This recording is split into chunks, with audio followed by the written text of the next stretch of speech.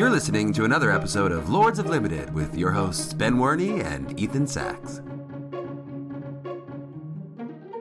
Hello, everyone, and welcome to another episode of Lords of Limited. My name's Ben Werney, and joining me on the line is Ethan Sachs. Ethan, how you doing this fine Sunday morning? I'm doing quite well. It is the final day of week 2 of rehearsal for the play that I'm in. We're going to do our designer run this afternoon, which is where like the set, costume, sound designers, and some other folks in the theater come and watch our last go through the play before we move into the theater on Tuesday night. So I'm looking forward to that. So you're going to be dialing M for murder, darling, very soon? I will, darling. I will be dialing M for murder this afternoon, yes.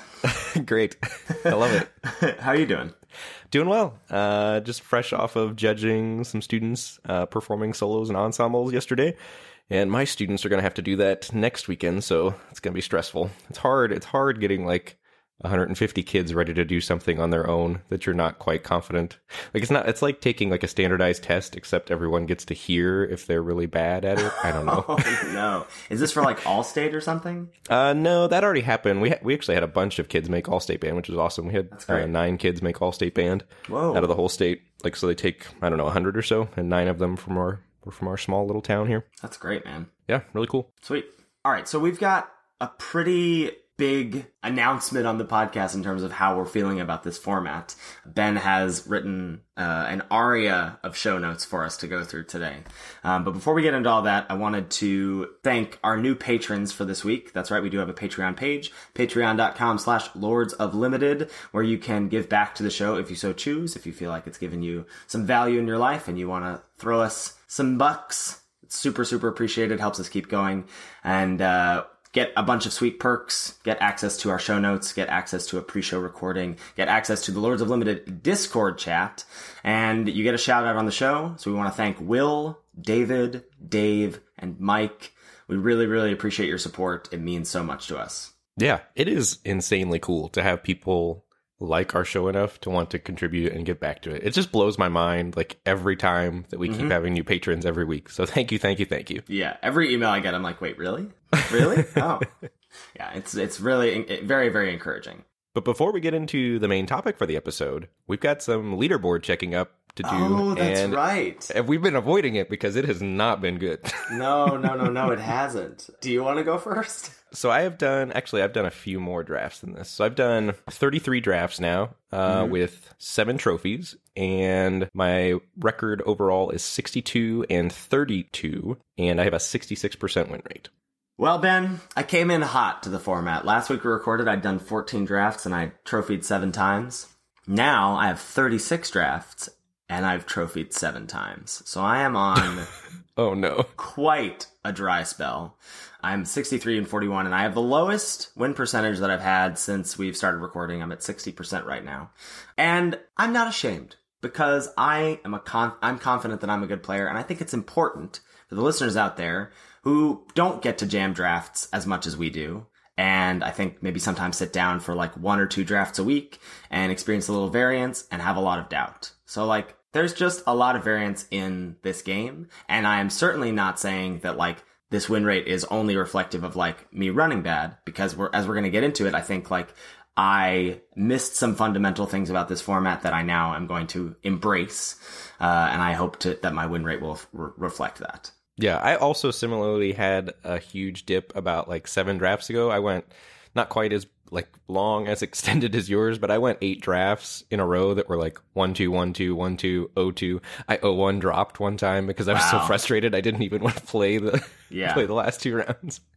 And then since I've like changed my philosophy about drafting this format, I have 2-1'd or 3-0'd. That's all I've done in the last 8 drafts. My last 5 drafts have all been 2-1s. Yeah. So one of these sad stories was part of my Streamer Showdown draft this week. So the Magic organizes what's called a Streamer Showdown, where they make these 8-person pods of all streamers, so you can watch the draft from all different angles. You can watch all the matches from both sides. It's a really, really cool thing that they set up. It's really awesome to get to participate in. And I didn't fare too well this time around, and I wanted to take a look at the draft and see what you might have done differently, Ben, because I think we are still like not quite in line with how we are even embracing the philosophy we're going to talk about today. And I also think there are some things that I would just have done differently if I was maybe drafting by myself, not under the pressure of all the lights from the showdown. Yeah, Twitch chat yelling at you. Yeah. Ready to take a seat at the round table? Yeah, let's do it. All right. Pack 1, pick 1. Cards in contention are Exultant Sky Marcher, 1 white for the 2/3 Vampire Soldier with flying.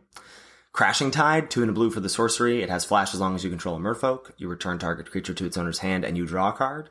Reaver Ambush, 2 and a black for the instant. Exile target creature with power 3 or less. Merfolk Mistbinder, green and a blue for the 2/2 Merfolk Shaman. Other merfolk you control get +1/+1.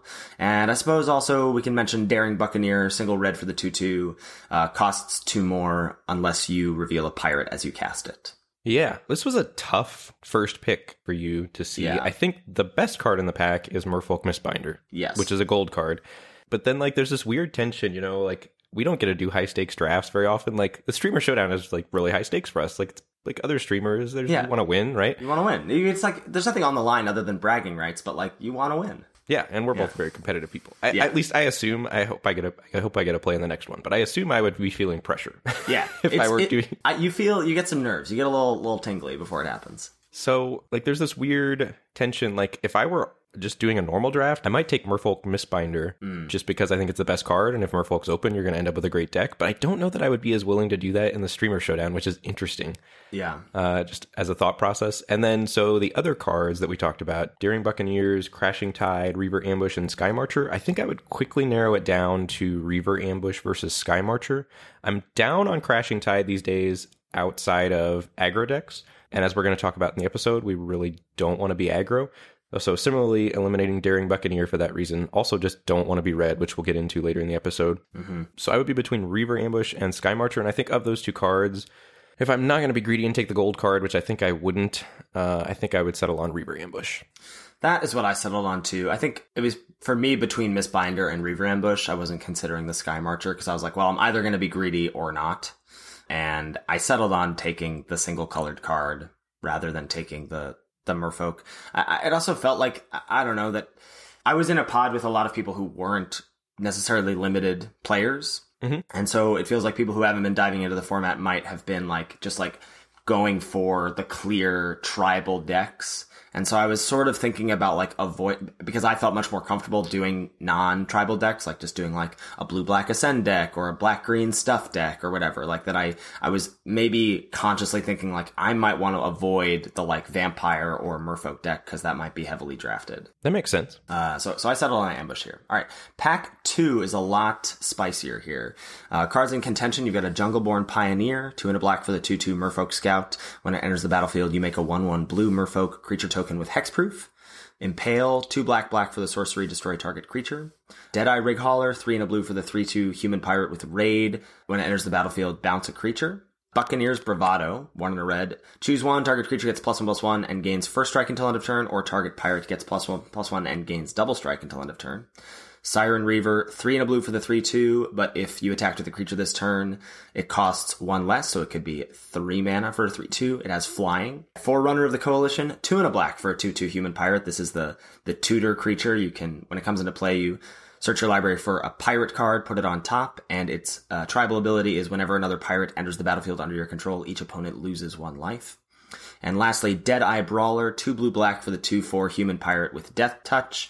And it has Ascend. If you have the City's Blessing, when it attacks and deals damage to a player, you draw a card. Yeah, this pack is stacked. There's a lot of really powerful cards here, and almost all of them are blue and black outside of the Jungleborn Pioneer and the Buccaneer's Bravado. I think you can easily eliminate those two. I think the blue and the black cards all are quite a ways better than that. And then, so the question is, do you want to be greedy again with Deadeye Brawler with a gold card, or do you want to play it safe? And I think you can probably rule out Siren Reaver, because I think if you're taking a blue card, you're probably taking Deadeye Brawler. I think so.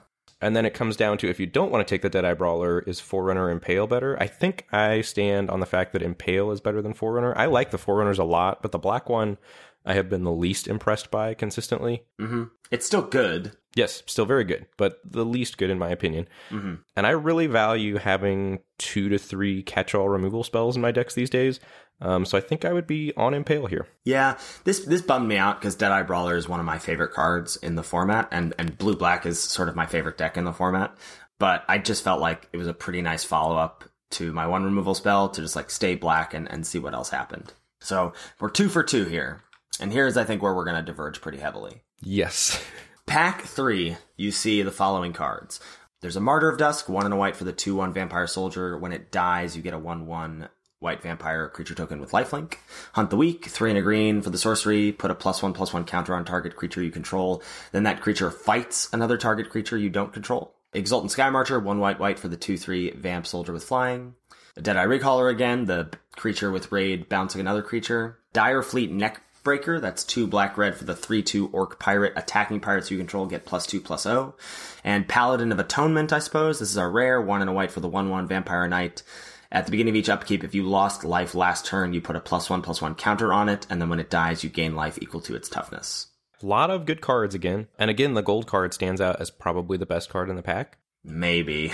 Well, I really do think it is. I think Dire Fleet Neckbreaker is in black-red one of the best cards in the black-red deck. No, for sure it is. Really makes it pack a lot of punch. So other cards that stand out to me besides Dire Fleet Neckbreaker, Exultant Sky Marcher, the 1 white for the 2/3 flyer, and Hunt the Weak. I think those are the next 2 best cards. Yeah. So I would be trying to decide between one of those 3, and I think, I kind of know how this draft is turning out because I watched you on stream. I think if I were in the Streamer Showdown in the heat of the moment, I think I would also take Dire Fleet Neckbreaker here, pack 1, pick 3. Yeah. And I would be loath to do it, but I would also be very willing to move off it.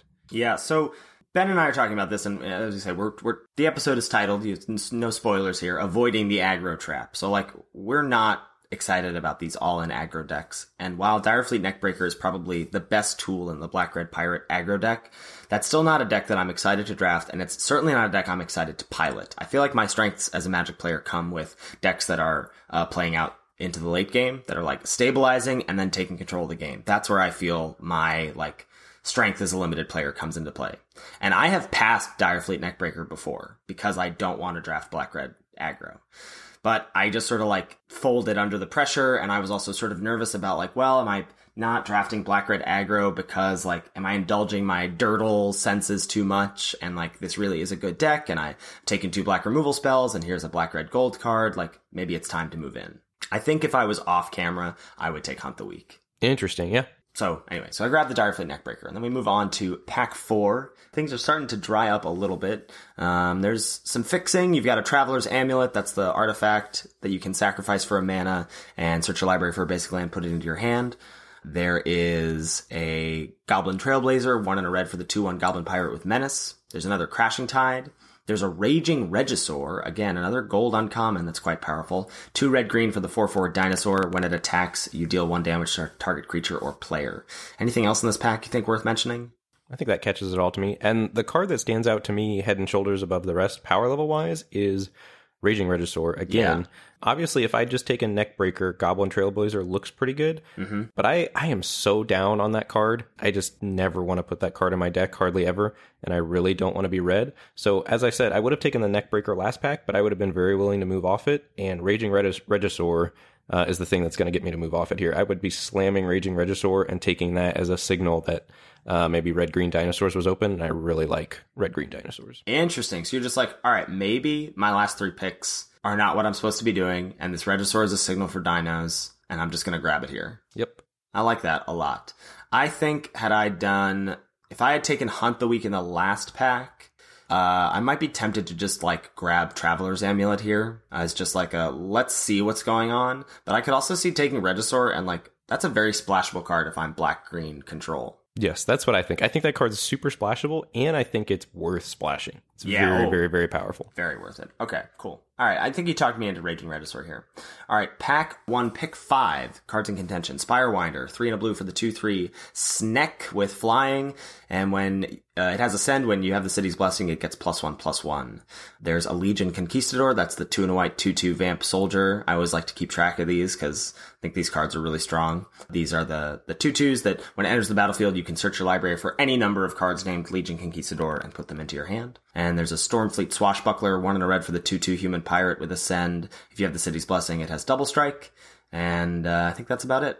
Yeah, that is about it. I think Spirewinder is probably the best card in the pack that's left. Mm-hmm. I love me a Legion Conquistador, but we are pretty far away from white at this point. Quite far.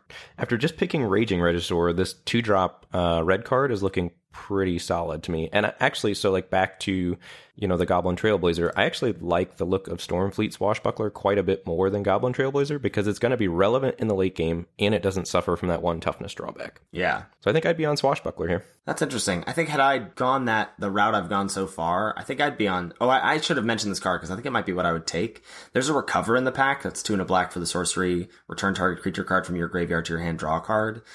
Which, lets me sort of, I don't know, if Raging Regisaur is one of my more powerful effects, I can rebuy it. And also, it lets me still keep the Black Dream alive with my first 2 removal spells. Yeah, that makes sense. But I'm pretty sad to pass my boy Spirewinder here. Yeah, Recover is my new favorite card in the set. Yeah, it's great. It's really, really good. All right, so the rest of the pack, I just sort of put the blinders up, unfortunately, and started going for red-black pirates, which made me really sad because pick 10, the Deadeye Brawler, the blue-black gold card Wield. And I think retrospectively, I really could have just been blue-black. There was a late Spirewinder, even after the one we just talked about, in pick 7 with nothing much else to talk about in the pack that I probably would have taken as a flyer and then just ended up in blue-black control and gotten pretty rewarded in pack 2. It looks like Ben would have navigated the draft a little differently, yeah? Yeah, I think I'd have ended up in red-green dinos. The next pack, there's a Stampeding Horncrest for me, the 4/4 Haster, and then a Fanatical Firebrand, the 1-drop Pinger. I think that card is not an aggro card. I think that card's a defensive card for the dinos decks against the X ones. That's kind of how I view that card. Mm-hmm. Yeah, so I think there would have been some red-green payoffs in pack 2 that I would have seen. I remember the draft, and you saw a couple more Raging Regisaurs in pack 2. So I really think I'd have ended up red-green dinos in your seat. Nice, yeah. Super interesting that I think there were multiple better decks viable than the one that I ended up drafting. So it's a good learning experience, and I think a really good segue into what we've got to talk about today. Which is how to avoid the aggro trap, which unfortunately you got pushed into in the Streamer Showdown. I did not avoid. And I think also worth noting that the Black-Red Pirates deck that you ended up with was a good Black-Red Pirates deck. And you still, ran a little bad and 1-2'd. Yeah, I mean, I did play all 9 games, so it could have easily been a 2-1. But, I just didn't have any. In my third match against Rich Shea, he played Profane Procession in games 2 and games 3. I have no way to deal with that. And if I can't, out-race it, if I don't have enough of a board presence to punish him for playing a do-nothing enchantment and then paying 5 mana to kill a 2/2 of mine, then I have no chance of winning that game. Right. And that's where that card's better than every card in your deck. And your deck's reliant on hitting its curve out, et cetera, to overcome that good card out of Rich's deck. Yeah. So yeah, let's just get into it. I refuse to draft aggro unless I am absolutely pigeonholed into it. I don't know about you. Yeah, I'm in complete agreement with you. You word vomited out these show notes yesterday, and I was just reading through them, and I was yes. It's everything I've been sort of thinking, but worried about because as you remember how I was doing at the end of Ixalan, I was oh yeah, this Dirtle deck is fun and good. But it wasn't. It was a tool. It wasn't actually the best deck, or I didn't feel it was really the deck you should be drafting unless it was really wide open for you. But I do feel all the tools are really here now for that deck to be pretty prominent. Yeah, I think this is the thing I want to be doing in the format. I want to win, and I think this is how I can win best at this point in the format. So here's just some thoughts. We're going to kind of lay down why we think aggro is not great.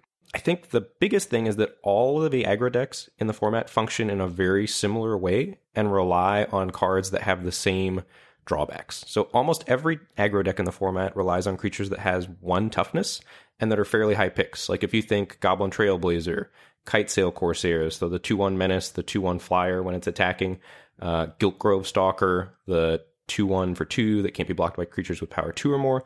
Those are kind of the 3 headlining aggro cards in the set, and they all get wrecked by things that punish 1 toughness effects. Yeah, for sure.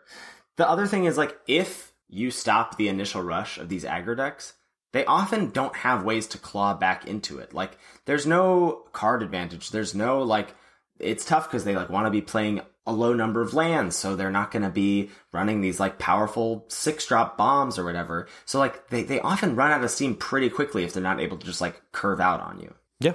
And I think another huge drawback is that they can't beat any life gain if it goes unchecked. So if you land a Squire's Devotion, if you land a Mark of the Vampire, if you land a Queen's Agent, and they don't have an answer for it, they just lose the game on the spot. Yeah. 4 points of life gain is just like, wait, what? You get to do what? And there's also, this is a thing I just missed, I think, in the set review or the crash course, because I was, like, focusing on the number of cards rather than, like, the frequency you would see them, because it's a small set. But, like, just the 2 life tacked onto Moment of Craving and Moment of Triumph is really big game. The life gain off of Sadistic Sky Marcher, like, obviously the life gain off of the enhancements you just talked about. There's just a lot floating around, and gaining 4-6 life randomly is really hard for the aggro deck to combat. Yep. The other thing, and this is a huge, huge point, I think, for these decks, is that they're so dependent on a good opening hand, and they do not mulligan well. Something I've keep hearing in Discord, in Twitch chat. I had a coaching session with a student last night, and we were a Skype coaching session for Limited, and we were trying to talk about, like, how, like, the things that she was feeling frustrated by, and a lot of it was, like, she was like, I feel like I'm mulliganing a lot, and, like, I feel like I'm getting these hands that don't do anything, like a 5-land hand with a bounce spell and a creature or whatever, and, like, well, we have to look at, like, how these aggro decks are built, and they really need, like, you need, like, 3 lands and a good curve of creatures, because if you have, like, 3 lands and a 3-drop in an aggro deck, you're not really doing it. If that's your first play, you're not really going to do it. So you don't mulligan well, and you're pretty reliant on these, like, fragile opening hands that need all these pieces to come together, and it's a lot that's, like, out of your control. Yes, absolutely. And I feel like the decks that aren't aggro decks are thrilled. I'm thrilled to keep a 5-land, 2-spell hand as long as one of my 2 spells is a 2 or 3-drop. Mm-hmm. I think another thing that the aggro decks suffer from is they frequently want to play 16 or less lands. And as a result of that, I think they're more vulnerable to color screw because you need oftentimes the correct color of mana for 1-drops that you're trying to curve out with. And so many of the good 3-drops in the format, and this is something that I keep coming back to more and more, even in non-aggro decks, have double-colored requirements, which is tough to hit double-colored on turn 3. It's not going to happen every time. So I think as a result of wanting to run less lands and needing a specific color of mana early for 1-drops, maybe gold 2-drops, or a double-colored 3-drop, they're more vulnerable to color screw. So it feels like you're getting unlucky, but I don't know. I think they're more prone to getting unlucky than a non-aggro deck. I totally agree. They're relying also on casting, like, intrinsically less powerful cards, like Grasping Scoundrels. I second-picked Grasping Scoundrel. That's the black 1/1 that gets +1/+0 when it attacks. Like, never again. Never again. Mistcloaked Herald. Like, sure, there are times when these cards are gonna, like, you're gonna lose to these cards, and when your aggro opponent curves out on you. But they're just, like, atrocious top decks. When my opponent has, like, 5 mana in play and they go, Island, tap, Mistcloaked Herald, pass the turn, I'm like, what did you just do? What are you doing to impact the board late game? And these decks just don't have the tools to do that often enough. Right, and I think so it sticks out in your mind when you lose to a curve of, like, Grasping Scoundrel into Goblin Trailblazer into whatever, and your opponent kills you. But if you're the one piloting that aggro deck, to consistently hit Grasping Scoundrel or some other 1-drop on turn 1, you need to be running, like, 6 1-drops or something. Yeah. And then, like, 8 2-drops. And if you have a deck that's built like that, if you ever don't hit, like, 1-drop, 2-drop, your deck's just going to lose. And so, like, doing that 3 rounds in a row, like, best of 3, is really hard to do to get to a 3-0, in my opinion. And there is a possibility, it's not going to happen that often, that, like, even when you have that nut curve out, that your opponent can also defensively curve out on you. Right? They place a 2-drop into Sailor of Means or whatever that brickwalls your Goblin Trailblazer, and then you're just like, wait, what can I do? I need to, like, dig for one of my 3 combat tricks or whatever. And if you don't hit that, you're just going to run out of steam so fast. Or heaven forbid they just dual shot you on turn 2 and you just lose the game on the spot. Yeah.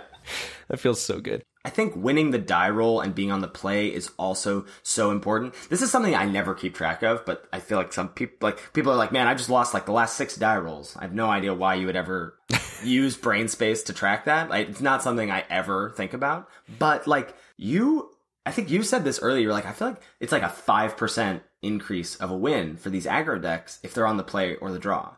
I don't want that. I don't want my deck win percentage to be reliant on a roll of the dice. Yeah, I really feel like I also don't track die rolls, but I am, like, it's very noticeable to me when I'm playing an aggro deck and I'm not on the play. That's when I notice it. Like, if we're at game 3 and I'm not on the play, I'm thinking, uh-oh, I don't like my chances here. Right. How much worse is Grasping Scoundrel when your opponent has the opportunity to play a 2-drop? They go, land, go, you play Grasping Scoundrel, they go, land. They're gonna probably have a 2-drop, and then you're just trading? And even if they don't, they're gonna have a 3-drop that probably can block it, and it got in 1 hit. Yeah, great, perfect. You played a card to deal 2 damage to your opponent. That's terrible. Yep. I also think the other thing that was pretty frustrating to me during my drought of aggro here, the aggro mirror match, I think, is super full of variance and often unwinnable if you stumble. So, for example, that die roll thing coming back into play there feels like the die roll's huge in the aggro mirror match. And just whoever curves out or whoever can force the other person to go on defense first, it feels like determines the winner of the game.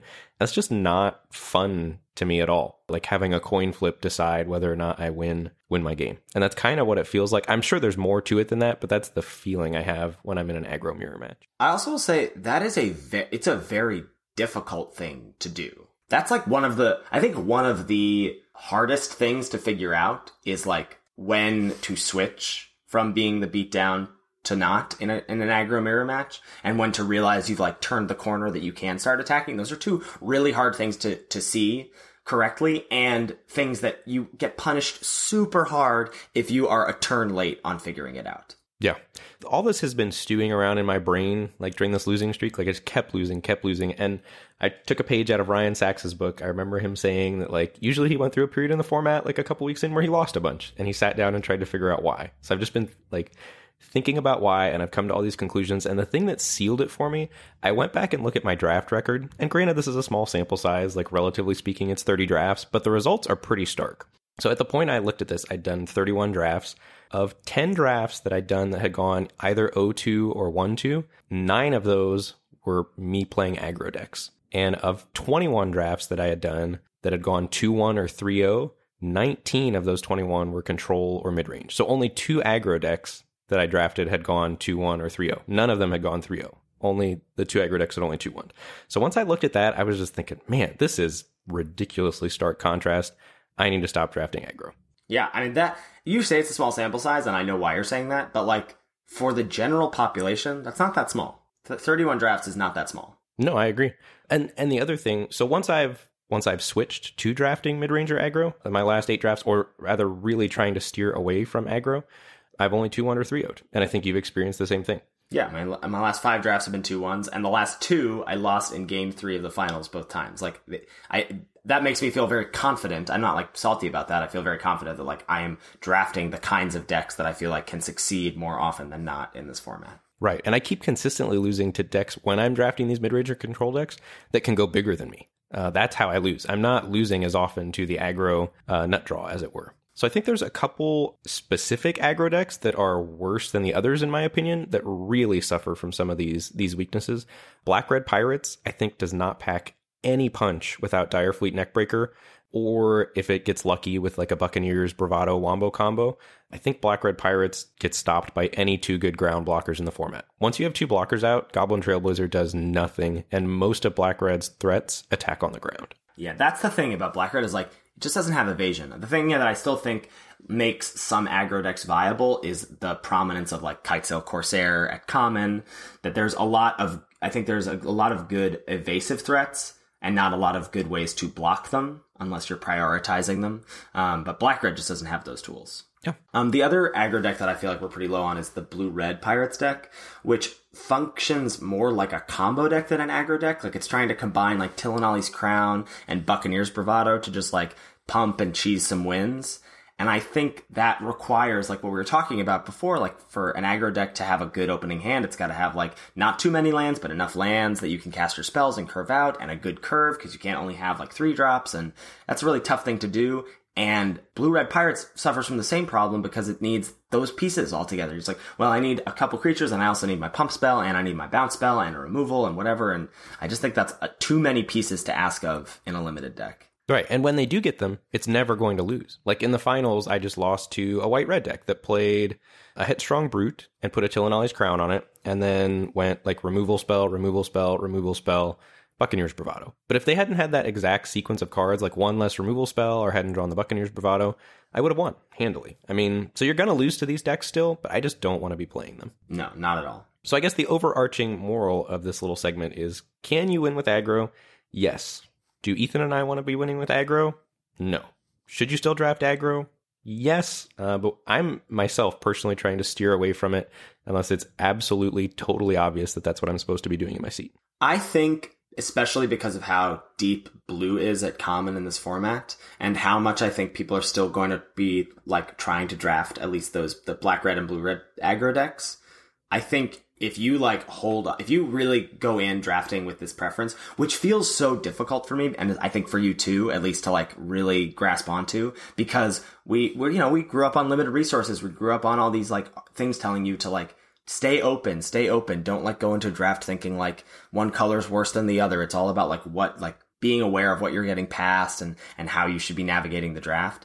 This is the first time I've ever gone in so strongly being like, nope, I don't want to draft that kind of deck. This is the kind of deck I want to draft, and I'm just going to hold on. And I have not felt punished for doing that yet. I agree. Yeah, I think the drafting with preferences concept is super interesting, and I think it's very, very, very viable. And to be clear, there are some aggro decks that I am much more willing to play than blue, red, and black, red are the decks I'm off the most. I think Merfolk is probably still great, and I think I've been building Merfolk decks wrong, and I think I've kind of figured out how to do that with taking Jungleborn Pioneers a little more highly now. Mm-hmm. And I think white, red's also got a lot more staying power. So I think there are aggro decks, too, that are less, quote, all in than like black, red, and blue, red. Interesting.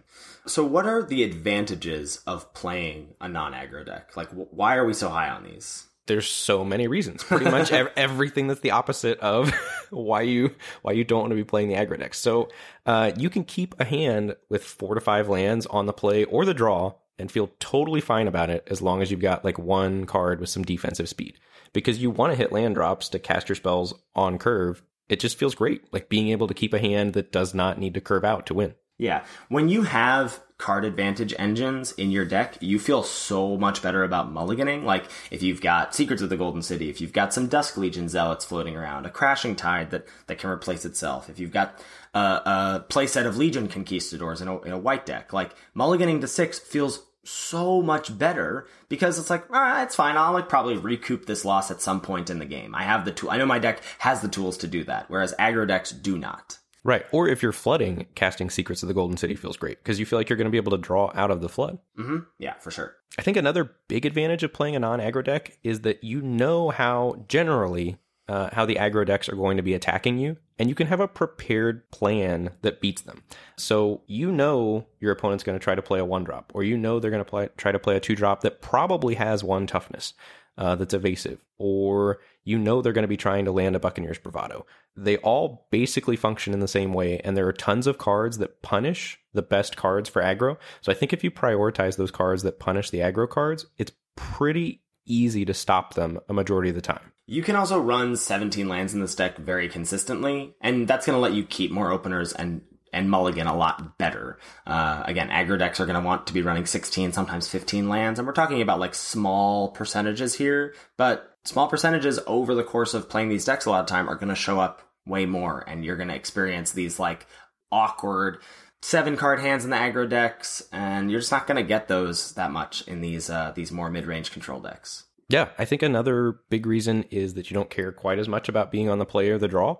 The play's still better for you, obviously, because then you get to play your 3-drop, staring down their 2-drop, but you're fine either way. You don't feel like you're up against it hard on the draw, unless your opponent goes like 1-drop, 2-drop, 3-drop, and your first play is a 3-drop. But I think that situation's more fewer and far between. This next point is one of the things that really turns me on to this deck, because it takes advantage of the amount of fixing that is available in this format to be able to splash for powerful cards. And there are a lot of powerful cards. I mean, this format has been called a Prince format by I think basically everyone. There's just like a lot of like windmill slam bombs. But as we saw in the round table, there's also a ton of like really powerful uncommons that are gold. So like if you're blue-green, you want to play that Deadeye Brawler, or you want to splash Raging Regisaur. And the fact that Evolving Wilds, Traveler's Amulet, and Sailor of Means all exist for this deck at common, are the things that let me know that the tools are available here for me to splish splash around and play the most powerful cards that I see in my seat. Yeah, I've been picking Evolving Wilds higher and higher and higher. I think that card's really strong. Yeah, especially because I know that I'm going to default to this deck a lot of the times. I mean, I can't, so many of my decks have been like 3 colors recently. And so I just know, like, if pick 4, I see like a kind of weak pack. It's like, well, I could just take like an on-color 2-drop here, but I'll just like take Evolving Wilds because I know I'm going to use it later. Yeah. So we've talked about, why the aggro decks are not great and why the mid-ranger control decks are great. So we're going to lay down for you here how to beat aggro. And I think the key to that is just prioritizing cards that are good against them and still good in other matchups. And there are a lot of those cards. So why don't you kick us off with white here? Okay, so the commons at white, and this is not going to surprise anyone, the first one we want to talk about is Squire's Devotion. So life gain is one of the most powerful tools you can have to combat aggro decks, because like if you start the game at 24, 26 life, it's really hard for them because they are really counting down from 20 to try and get you dead. So as soon as you land a swing in with a Squire's Devotion and gain that bit of life, even if they're able to deal with that creature or double or block it or whatever, you're probably in a pretty good spot. Martyr of Dusk is great because it provides 2 relevant bodies, right? A lot of these aggro decks are reliant on X1s, and Martyr of Dusk trades with 2 X1s, right? Trades with it the first time around and then poops out a little 1/1 lifelinker that then trades and buys you a little life. Your 1/1 lifelinkers staring down Raptor's Companion feels so good. I mean, Raptor's Companion was bad at Ixalan, and it's bad here. It's like, that card's so poopy. Legion Conquistador, I just think, it keeps going up and up for me. Like, I'm willing to just, like, pick it as the first white card I take in a draft sometimes, because, like, I think planting your foot as the Legion Conquistador drafter is more powerful now because it's a smaller set, so you're gonna see more of them. Like, I think it's a lot easier to end up with 3 or 4 at the end of the draft. And it's great. It provides a 2/2, which trades with a ton of stuff, and replaces itself multiple times even. So, like, I think the aggro deck's grown a lot when you grab a Conquistador. Snubhorn Sentry is the 0/3 that, when you have the City's Blessing, is a 3/3 for just 1 mana. So it sort of stops. Now, it doesn't stop the 3 powerful 2/1 evasive 2-drops that we've been talking about a lot, but it does stop a lot of the other things, like, if your opponent has a Martyr of Dusk or a Tillinolly's Knight that perhaps they don't have a dino out yet, that sort of thing. It certainly stops the Grasping Scoundrels in its tracks. And then if you get to the late game and this is a 3/3, that's just going to be bigger than everything your opponent has. And I do think it another important thing is that it lets you, versus Goblin Trailblazer, it lets your 2-drop block their Goblin Trailblazer profitably then. Yeah, that's true. Oh, that's very smart. I like that. And I think the last one here is Sun-Crested Pterodon. That's the 2/5 dino with flying and dino vigilance if you have another dino. And this card, I think, is really important to have because flying is one of the ways these decks fold. Now, I feel like I just put in all my reps in Triple Ixalan to figure out like what the important pieces for this kind of deck is. And it needs a lot, as we'll summarize a little later. So it needs life gain, I think, or incidental life gain is really helpful in these decks. But the thing that this deck is going to fold to the most is opposing flyers. And Sun-Crested Pterodon stops them all in their tracks. It's not going to maybe kill them all, but it certainly brick walls them all. Yeah. I think there's a lot of really good white uncommons against aggro as well. Baffling End, 1 and a white, being a 2-drop removal spell that can kill anything with converted mana cost 3 or less, even after they've potentially landed a Swashbuckling or their own Squire's Devotion on it, is huge. Everdawn Champion, 1 white for the 2/2 that has protection from combat damage. That is insane against the aggro decks that attack on the ground, like Black-Red or, pretty much anything without Kitesail Corsair. Famished Paladin being 1 and a white for a 3/3 is just a huge body. Now, it doesn't untap unless you gain life, but primarily you're using it defensively, or at least that's how I've been using it, and it's a very, very strong card defensively. And then I think there's some standouts from Ixalan as well. Bishop Soldier, still great at gaining life and doing everything that it does. Skyblade of the Legion, I think, is very good against Kitesail Corsair. That's 1 and a white for the 1/3 flying vamp. And Inspiring Cleric was feeling good to me in Ixalan. It feels great to me now in this draft format. Yeah. 2 and a white for a 3/3 that gains you 4 life is big game. Yeah, for sure. It's no secret that I'm obsessed with blue in this format. And I feel kind of bad that I missed the mark on Sailor of Means in our review. That I was sort of like, I don't think this is a Dirtle format. I think Sailor of Means got worse. Oh no. Sailor of Means got so much better. And as long as the rest of the world is not figuring this out yet, you're gonna get like 3 to 4 of them in your deck, and you just want all of them. It does basically everything you need. It provides a relevant blocker. It provides 2 permanents towards Ascend. It allows you to splash. It's just really got it all. I just needed to have lifelink, that's all. Then it would just be the perfect card.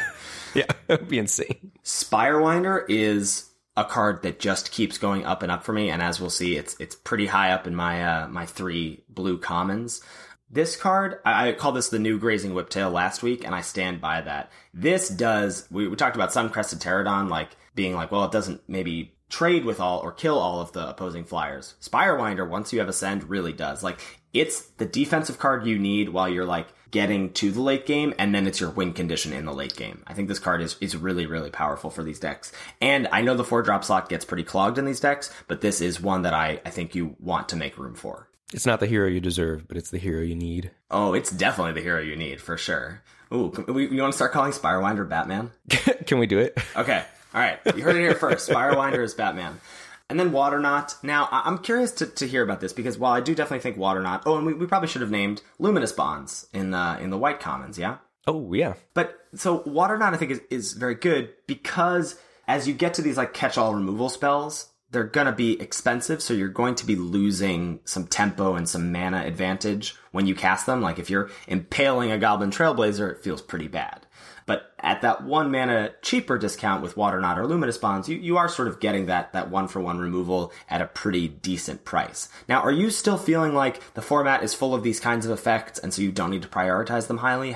Where are you at on that? I've started picking them a little more highly because I really value having 2 to 3 fairly cheap answers to something with an aura on it, or some bomb. So I'm a little higher on Waterknot than I have been. Yeah, that makes sense. I think it still makes me a little nervous because of the double blue. Yeah, it's tough. Because I'm like, well, can I really reliably cast this on turn 3 when I need to? I don't know. But who am I kidding? I'm running like 15 islands in my deck anyway. So the unfortunate thing for blue is that it doesn't really have a ton of uncommons that are good. You know, like Silvergill Adept, if you're in Merfolk, is nice because it's a 2-drop that replaces itself. That's going to be very good against an aggro deck, but only if you can reliably play it for 2 and reveal a Merfolk from your hand. Other than that, it's pretty tough to find some uncommons that combat these aggro decks very well. But that's okay because there's so many duels at common for blue to be able to do so. And then there's like the Ixalan standouts, I think, are just going to be Siren Lookout, the 1/2 for 3 mana flyer that explores. That's going to be really good because if it draws you a land and has 1 power, it's going to trade with an X1 probably. And if it's a 2/3 flyer, it's also going to like brick wall their Corsairs or other 2-power things, be able to at least bounce off a lot of opposing flyers. So I think Siren Lookout's pretty powerful in the Ixalan pack. And then, of course, there's still Sailor of Means. Absolutely, yeah. And I think, that wasn't a ton of cards we listed there for blue, but I think those cards are very important. And I think blue provides card advantage, Secrets of the Golden City, which we didn't really list here because that's not really like great against aggro. But I do think it's a really important tool for these decks to beat non-aggro decks. So I've liked pairing blue with white or black a lot because white and black both have tons of cards that punish aggro. So moving on to those black commons, Dust Legion Zealot, 1 and a black for the 1/1 vamp that draws you a card and loses you a life. Just putting a body on the board that replaces itself is very, very strong against aggro and really punishes X1s that don't have evasion. And Moment of Craving is just insane against the aggro decks. 1 and a black for the instant -2/2, gain 2 life. It's a huge road bump, and that 2 life matters a lot. I would put honorary mention Fathom Fleet Border in this list, because I think a 3 mana 3/3, even if you don't have another pirate, and like you lose 2 life when you play it. Now it's terrible against bounce if that's what's happening, but let's say that's not the case. A 3 mana 3/3 is bigger than a ton of stuff in this format. And oftentimes, like, you might be like, well, I don't want to lose 2 life against an aggro deck, but like, it's probably going to gain you more life in the long run because of the amount of creatures that it is brickwalling. That makes sense. There's also some insane uncommons. Insane! Golden Demise, 1 black, just a house against aggro decks. They cannot beat it most often. And Oathsworn Vampire is really annoying, the 1 and a black for the 2/2 that comes into play tapped for the vampire, and you can cast it out of your graveyard if you gained life that turn. Trading that off and then getting it back feels really bad if you're the aggro player and you're staring that down. Sadistic Sky Marcher, 2 and a black for the 2/2 flying lifelinker vamp that you have to pay 1 more unless you reveal a vamp from your hand. That's insanely good against aggro decks. And Reaver Ambush, The 2 black essentially vanquish the weak, exile something with power 3 or less. Very good interactive spell early. Ravenous Chupacabra, like an aggro deck beating Flame Tongue Kavu is so hard because you kill whatever their best threat was, and then you've still got a blocker for whatever other threat they've got left lying around. And I've really also liked Arterial Flow quite a bit against aggro decks, specifically when I'm playing vampires, because you need to gain the 2 life when you cast it to make up for doing nothing that turn. But if your aggro opponent is on the play and you get their last 2 cards in hand, or you get 2 out of their last 3 cards in hand, oftentimes you took enough of their gas that they just do not have a chance to win the game. Right, we talked about how fragile the hands are for these aggro decks. And so, like, you don't need to be like, oh, I'm just going to get their last 2 cards. Like, if you're getting 2 of their 3 or 2 of their 4 cards, like, you're still going to be impacting their hand in a very, very meaningful way. Yep, absolutely. There are a few Ixalan standouts here, and I think it's really apparent how much life gain you get out of black with Mark of the Vampire and Queen's Agent at common. Skullduggery is like a mythic common now because it's like killing these X1s and often going to be providing 2-for-1s, and then Vanquish the Weak as well. All very strong. Moving on to red, we really do not want to be red. I don't know how explicitly we've stated that. I do not want to be red. I will draft red-white now if I'm pigeonholed into it, and I will happily draft red-green dinosaurs. But I do not want to be red-blue. I do not want to be red-black. And a lot of the reason is that red just does not have many tools to fight these aggro decks. So the red commons, Mutiny is very good if you are not an aggro player against aggro decks, because it lets you double spell and often kills like whatever their best threat is, because they have such low toughness. So Mutiny being the red mana for having target creature an opponent controls deal damage to another creature that opponent controls. Fanatical Firebrand, the 1-drop 1/1 haster that can ping something. I think that's really great at picking off X1s.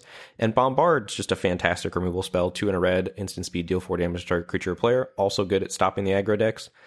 A couple uncommons that stand out, specifically for the Dinosaurs deck. Shake the Foundations, 2 and a red, instant speed, deals 1 damage to every creature without flying. Black-red decks just cannot beat that card, it feels like. And Forerunner of the Empire, the Dinosaur Forerunner, the 3-red for the 1/3 that lets you put a dino on top of your deck, and when a dinosaur enters the battlefield, deals 1 damage to everything. That's really, really strong against lots of these aggro decks. And then lastly, we've talked about it a lot already, but Dual Shot is insane now. Single red mana, instant speed, deal 1 damage to 2 target creatures, frequently a 2-for-1 that you can cast early in the game and really hard for the aggro decks to overcome. So would it be fair to say that much like how we felt when we came out with our Beard episode in Ixalan, that we were like, I don't want to draft green unless I'm Merfolk. Do you feel you're not drafting red unless you're dinos? Yes, I feel very strongly about that. Yeah, I do too. And I think I'm a little more resistant to the dino deck than you are, because I'm like, well, I'll just splash Raging Regisaur or I'll splash Bombard in my green-blue or green-black deck.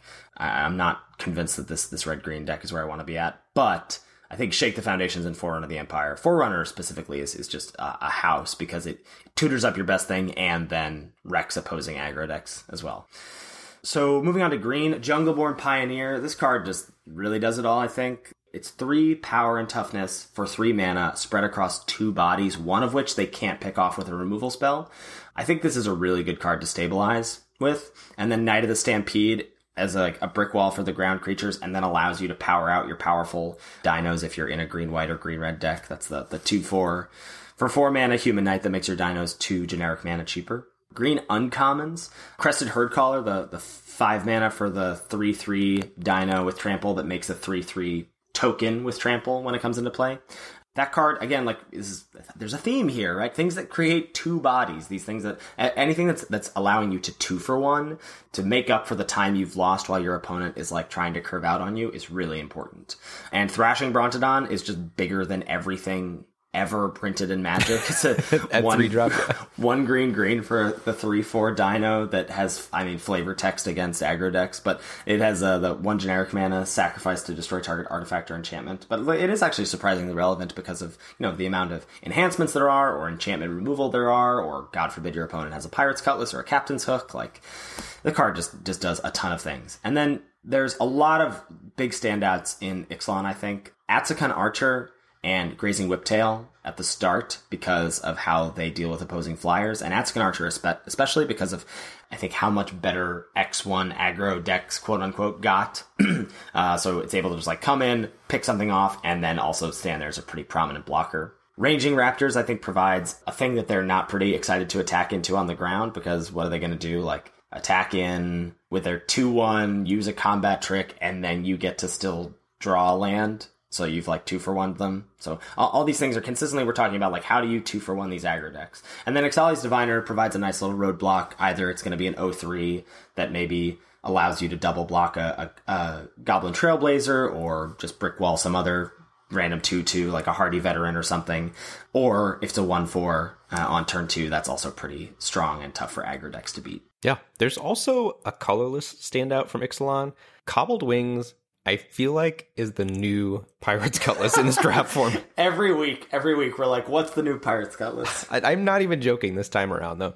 Flying is so good in this draft format, and frequently, like, you know, I'll be in black-green, or I'll be in white-green, or I'll be in white-black. Like, I've biased towards drafting these decks without blue, I think, is where I'm most comfortable drafting them, and Cobbled Wings is so good if you're not blue.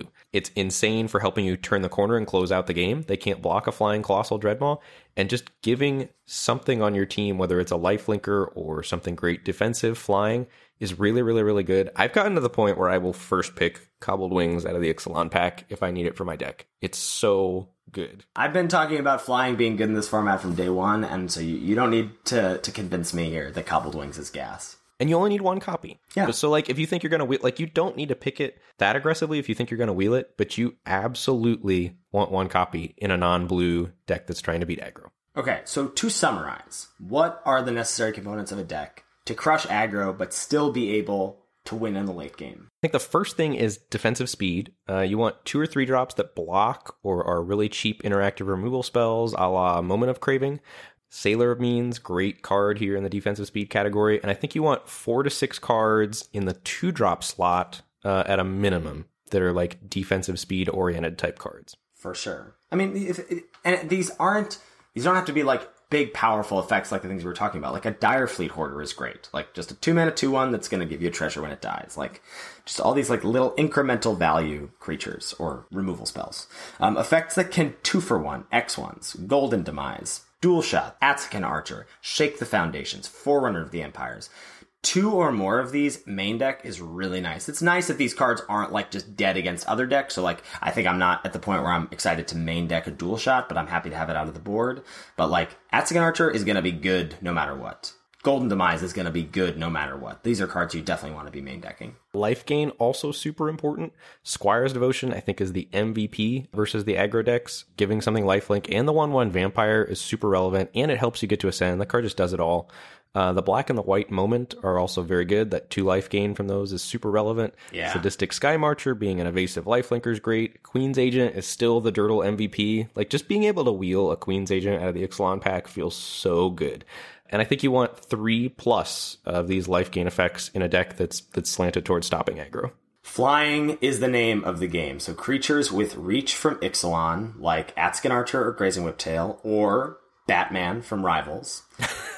Cobbled Wings from Ixalan, as we talked about, is really important. Lots of aggro decks rely on flying to close out the game. Like, you're going to be probably okay stopping stuff on the ground. You're going to fold to evasive threats, so you need to be able to interact with them if you plan on playing for the long game. So, 1 Cobbled Wings if you're light on flyers, 4 to 5 creatures with flying or reach. Main decking Crushing Canopy is totally reasonable. Totally fine. reasonable, yeah. Even good, I would argue. Not just fine. Yeah, maybe not just fine. Maybe like actively wanting to put that in your deck. Yeah, I think I am very excited for you playing the Batman theme on your stream. Oh yeah, when you have Spire Monitor on the battlefield, I can't wait. It's gonna happen. It's gonna happen for sure. Card advantage, Secrets of the Golden City and Recover are both great. Recover especially goes up in value. That's the 2 and a black. Get something back out of your graveyard, draw a card. If you've got Atsakan Archer or life gain creatures, so like if you land, a Sadistic Sky Marcher and your opponent finally deals with it, you recover it back and play it again, and they're just up a creek without a paddle.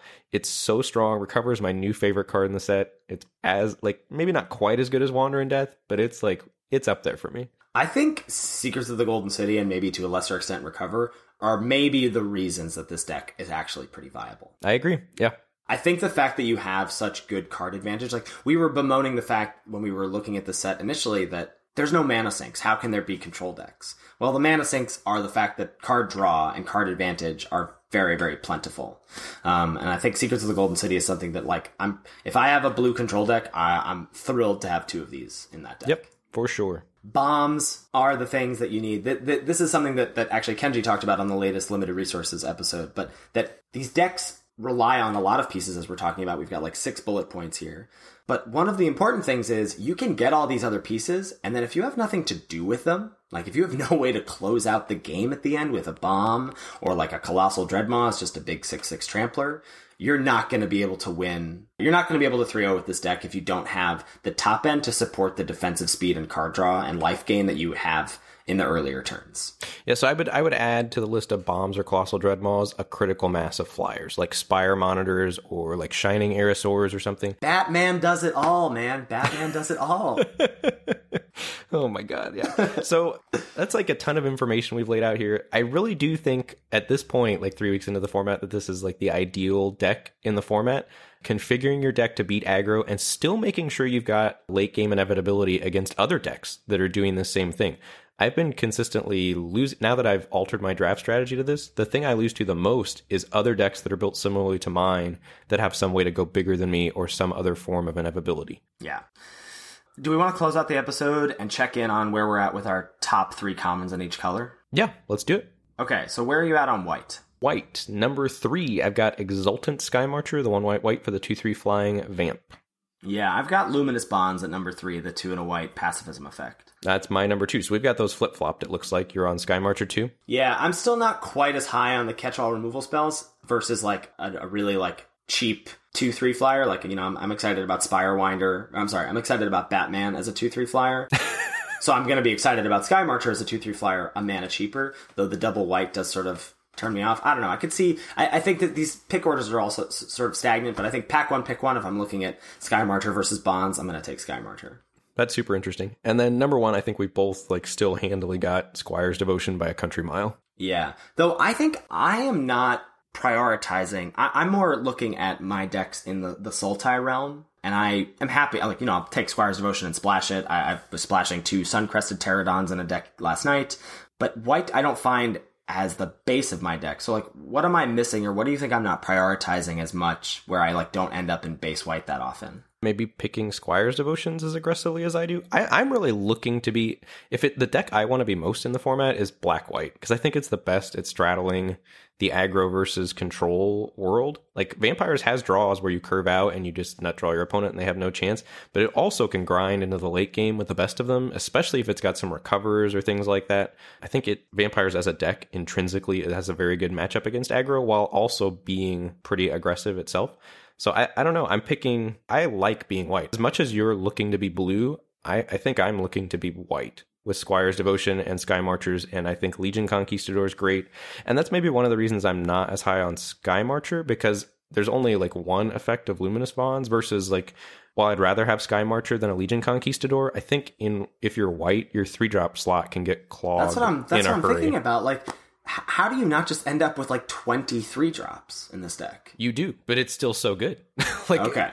Every white black deck I've drafted has a 3-drop Dawn curve like you wouldn't believe, and it's still very, very good because there's so much synergy amongst your cards. And Luminous Bonds can be a 3-drop, but doesn't have to be. It's also still great on turn 8. Yeah, that makes a lot of sense to me. I think I'm just not taking Squire's Devotion as aggressively as you are, and I think that's the biggest difference. Yeah.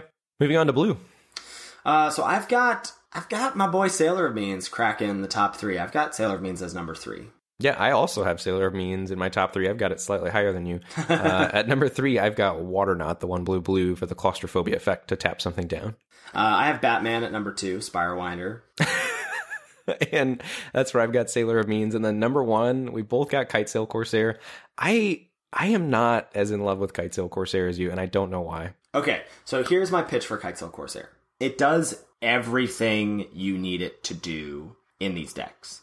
It comes down on turn 2 and can either trade with some opposing 2-drop or you know, X1 or X2 for your opponent, or it just randomly deals 6 damage to your opponent. So, like, I think for the same reason you like the white deck, the white-black Vampires decks, to, like, be able to, like, tussle with, you can, like, tussle with aggro, you can just, like, curve out and win, or you can win in the late game. I like blue-based decks with, like, infinite numbers of Kitesail Corsairs because of that same reason. I feel like I can win the games, I can aggressively win games with, like, Kitesail Corsair into Spirewinders, or Corsair comes down and can trade with something while I'm like setting up the rest of my board for the late game. That makes sense to me. Yeah. All right, moving on to red. So nothing to talk about here. We'll move on to black. Yeah, when we were working on this Google Doc at the same time, and I put red, and we were listing the top 3 commons in order, and I put number 1, nothing. To which I wrote, Bombard is splashable. That was great. So our red commons currently go number 3, Stampeding Horncrest as a nod to dinos. Number 2, Mutiny is splashable. Number 1, Bombard is splashable. That's our top 3 red commons. Yeah. Moving on to black, I think we're pretty much in agreement here. Dusk Legion Zealot at number 3, though I want to give honorable mention to Fathom Fleet Border, depending on like what your curve is looking like. But I think I'm taking Zealot over Border, like the first copy of Zealot over the first copy of Border for sure. Number 2, we've got Impale, the catch-all removal spell, and number 1, what I think I might have pegged as the best common in the set, Moment of Craving, the 1 in a black, -2/-2, gain 2 life. Yep, so that's all still the same as our crash course. Green, there's been quite a bit of moving for me. Number 3, I've got Knight of the Stampede, 3 and a green for the 2/4 that makes your dinos cost 2 less. Yeah. Jungleborn Pioneer at number 2, the 2 and a green for the 2/2 that makes 1/1 Merfolk with hexproof when it enters the battlefield, which I could be convinced very soon to be the top green common. And I've come down a bit on my number 1, Hunt the Weak, 3 and a green, give a creature +1/+1, and fight target creature an opponent controls. Yeah, I think I'll be interested to see if we eventually swap those two, if Pioneer comes out at number 1. All right, so that'll do it. You get your top 3 commons in every color. You know not to draft red. You know not to draft aggro. Just lay down those Sailor of Means and Batmans and apply and win. Yeah, so I'm super excited that this episode is coming out now because next weekend is the Pro Tour. So we're going to get to do our patented PT deep dive episode where we'll look at a bunch of pro drafts from the weekend. And I'll be really curious to see what the pros are doing and how that lines up with what we feel like we've discovered this week. Yeah, for sure. Thank you, as always, to Salty Pretzels for our intro and outro music. Make sure you give it a listen. Last week, we unveiled the 15 achievements for the Rivals of Ixalan treasure hunt. This has been so fun. Like, Twitter was blowing up this week with people unlocking achievements that I didn't think were possible. I was like, we're putting this on here. No one's going to get this one. Everyone has been diving in really fast. It's been really fun to see those screenshots on Twitter. So follow us on Twitter. You can get a list of the full achievements on Twitter.